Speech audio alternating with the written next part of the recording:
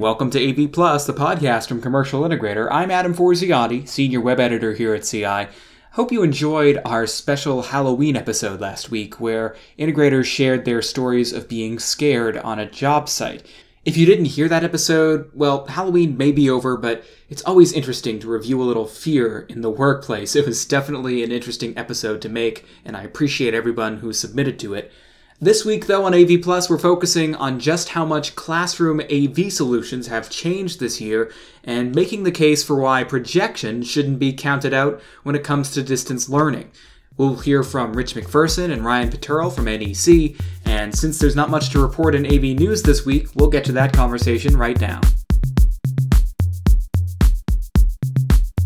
So we've seen a lot of changes in the classroom environment this year. That's an understatement, but obviously distance learning has been a big trend in 2020, more than it ever has been for obvious reasons. But I was wondering if you guys could tell me about, what changes in the education space that you think are most important for integrators to focus on as the pandemic continues into the new year. I mean, I know the future is still kind of up in the air as to where everything will be and how many people will be back in school. But in general, what are you seeing? I think in general, classrooms, administrators are just looking at ways to maximize their space. It really was something that, people couldn't necessarily plan or prepare for, but now that they're being faced with it, they're really having to reimagine and relook at everything that's in the classroom itself. So everything is sort of under scrutiny. It's under a microscope. Is it really necessary? What's the function of that? What's the purpose of this? And to create that really purposeful space is kind of where it all begins. Of course, right now we're in the midst of social distancing. And so spreading students across the room and really all four corners is a necessity right now. And so that means, is that bookshelf, is that table, is that rug, is everything in the classroom purposeful or functional? And so I was wondering, if you've seen any particularly interesting or unique solutions for distance learning from your integrator partners who are serving either K through 12 or, higher ed. Yeah, and I mean, one of the big trends that we're watching is as, the space is being sort of reimagined and students are being spread throughout the room, is that there's a need for larger screens when it comes to visual displays, right? It's students in the back of the room need to be able to see it. And so where, they may have been able to get away with an 80 or 90 inch screen in the past, now really 100, 110, 120 inch for a K-12 classroom, and then, even bigger for a higher education classroom or certainly larger for a lecture hall. But it's with this new normal of students being spread across the room to create that social distance, there's a need for larger screens. So we're seeing that trend. We're also, I think, seeing multiple displays being used in the room. There's this term hybrid learning and high flex learning, and that involves students who are not only in the classroom participating, but also joining remotely. And so having multiple displays across or around the room sort of allows a teacher and instructor to sort of create this space that maybe in the front of the room, they're showing content, on the sides, they're showing video feeds from students joining remotely. In the back, where maybe in the past you'd seen like a confidence monitor or something back there, now that's being utilized to show students who are joining remotely. And it truly sort of really kind of changes the way that, that classroom is being used. And of course, all of these displays, can be used when it's not a high flex model. They can still be used to just share content or to put up a camera feed or something else, right? So there's also the idea that a lot of the technology is being reimagined. So it's not like maybe right now they're not using these interactive touch panels for small group collaboration, right? There isn't really a whole lot of people that are saying, kids come together, let's all touch this screen right now, right? But it turns out those interactive displays, even the 65 and 75-inch displays, are great teaching tools. They're great for a teacher to use. Again, in these hybrid or high flex learning scenarios. So it's multiple displays, it's larger displays, and it's sort of reimagining, at least for now, the use of the displays. And certainly there's a lot of other technology that goes into the classroom, from microphone systems and camera systems, and we could go on and on about that. But so we're talking a lot about displays, but I was wondering, both of you do specialize in your own way in with projection. So I was wondering, while I have you two here, if you could tell me a bit more about how projection can, the role that projection can play in these, educational spaces right now. Yeah, I'll do just a little, and I'll let Ryan kind of jump in. But sure. when I know we're using the word displays. For us, we consider projection a display as well, right? It's a projection display instead of the nomenclature of a large format display or LCD Exactly. display.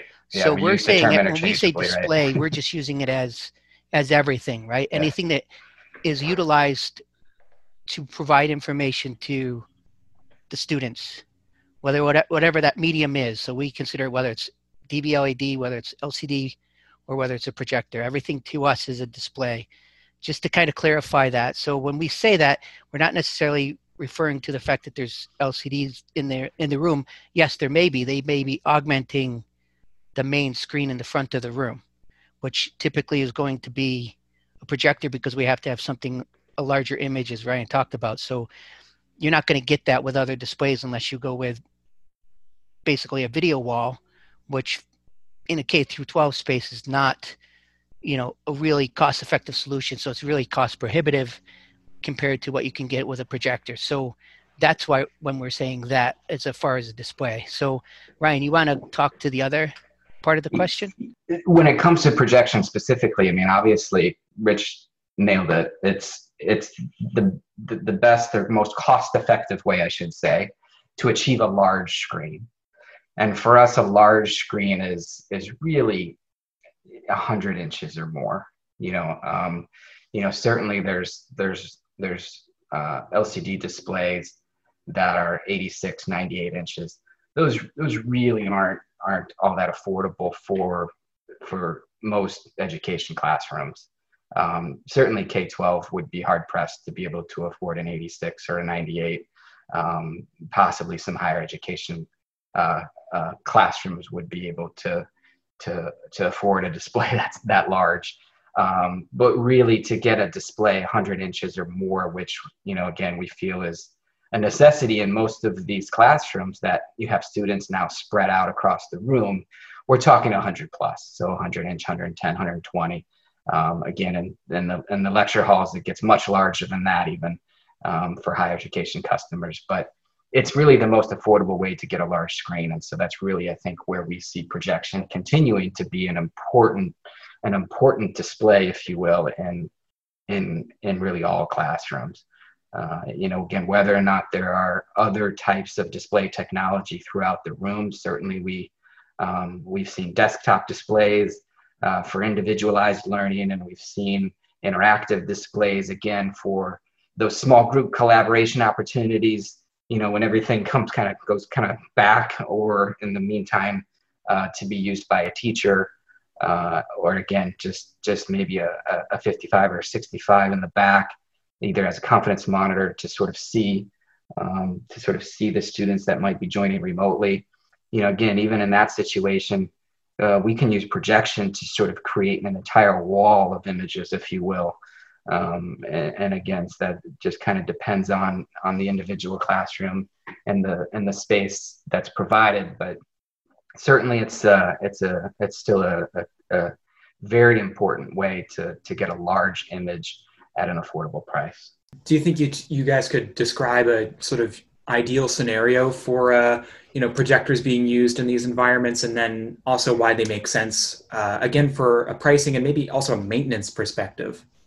Yeah, so I mean, look, if I could design a classroom, right, I'd put a projector up in the ceiling pointed towards the front of the room, 120 inch or so screen, right, 110, 120 inch or so screen, maybe an interactive display next to that, for the teacher to use. And I haven't met a teacher yet that wants to sit behind their computer at a desk, right? A lot of times they want to be up, they want to be in front of the room, interacting with the class, in sort of close proximity to the students, right? And so to have that as a teaching device, and then again, another projector on the back wall for, again, for content for those students, maybe in the back corner that has a little bit better view, of that particular wall.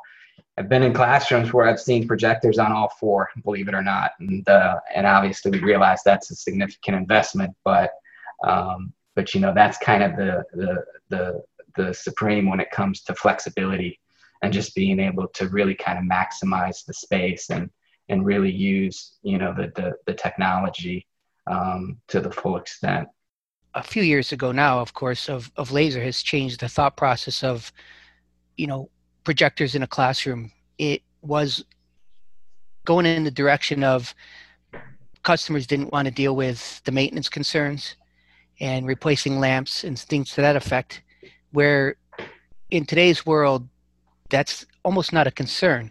And we say that both on the lamp and the laser-based side of things, because you have lamp-based projectors in a K through 12 environment that are up to 15,000 hours of lifetime. You have lasers that are up to 20 plus thousand hours. If we look at eco mode, it could be, 35,000 hours. So that respect, the cost concern from a maintenance standpoint is huge. They don't have to worry about that at all. Beyond that, there's the other factor of having maintenance where we won't say truly maintenance free, because nothing is completely maintenance free. And that because the reason for that is it depends on the environment, right? So, but for us, a big issue is having projectors that don't have any filters. And we can talk to that because with our LCD-based projectors and DLP-based projectors, both sets that are laser formats, they don't have filters. And the reason is we have sealed optical engines internal that we don't need to, they have their own cooling system. So that cooling system doesn't rely on pulling all the air from external to the projector in across the panels themselves to get it cool. So you're actually doing two things. You're cooling the system internal, but then you're not, by not pulling extra air in as much as we used to have to be required with a lamp base, you're not pulling as much dust into the unit. So then there's not as much clogging of the filters or the fins on the outside of the projectors, not filters, but the fins. So it reacts more like an LCD where you're not pulling in as much outside air to cool the engine inside. And so we just say that it's virtually maintenance free because of the fact that if it's a dirtier environment, yes, you have to clean that once in a while, but if it's not, then you don't have to worry about that. If you look at that in the higher education environments, what happens there, not everything is mounted, but it's sitting in the back of a lecture hall in a projection booth that may be on the ceiling. A majority of them are going to be on the ceiling. If they don't put a lift in, a built-in lift, then they have to pull out either large ladders, a genie lift or something to that effect, or even scaffolding just to get to the projector to do any kind of maintenance. Yep. Whether it's, replacing lamps, a laser projector that does have filters, they still have to take care of those units. So what we've built into our systems, we don't have to worry in the same kind of fashion. So yeah, that cost is huge, plus potential downtime in the room if there's any issues. Talk to a school and ask them what their lamp budget was, their annual lamp budget was 5-6 years ago, right, Bitch? Yeah. It was a significant number. And so with that expense, with that budget freed up for other things, realistically, I think that's how you start to sort of justify and be able to afford, again, just adding all the rest of the technology to really outfit these classrooms so that they're purposeful, so that they're useful, and different environments. This environment that we're in now is going to pass, right? But to be able to have the technology in there that's flexible enough to be used, whether they're in person or whether a class is in person or remote, is I think going to be useful for many years.